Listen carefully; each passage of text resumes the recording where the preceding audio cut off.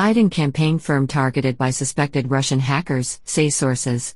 Microsoft recently alerted one of Democratic presidential candidate Joe Biden's main election campaign advisory firms that it had been targeted by suspected Russian state-backed hackers, according to 3 people briefed on the matter.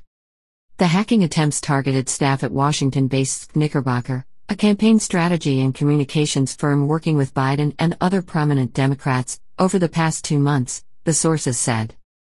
A person familiar with SKDK's response to the attempt said the hackers failed to gain access to the firm's networks. They are well defended, so there has been no breach, the person said.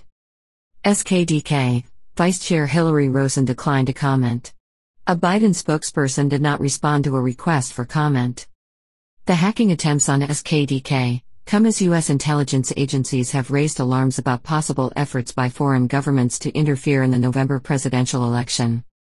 Investigations by former special counsel Robert Mueller and the Senate Intelligence Committee both concluded that affiliates of the Russian government interfered in the 2016 presidential election, and Mueller has warned that Russia was meddling in the current campaign.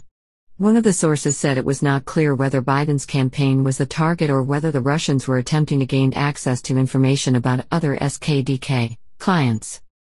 SKDK, MD Anita Dunn was a White House communications director during the Barack Obama presidency and serves the Biden campaign as a senior advisor.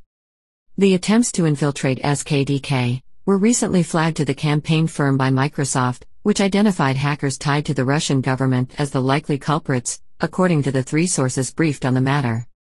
The attacks included phishing, a hacking method that seeks to trick users into disclosing passwords, as well as other efforts to infiltrate SKDK's network, the 3 sources said. A Microsoft spokesperson declined to comment.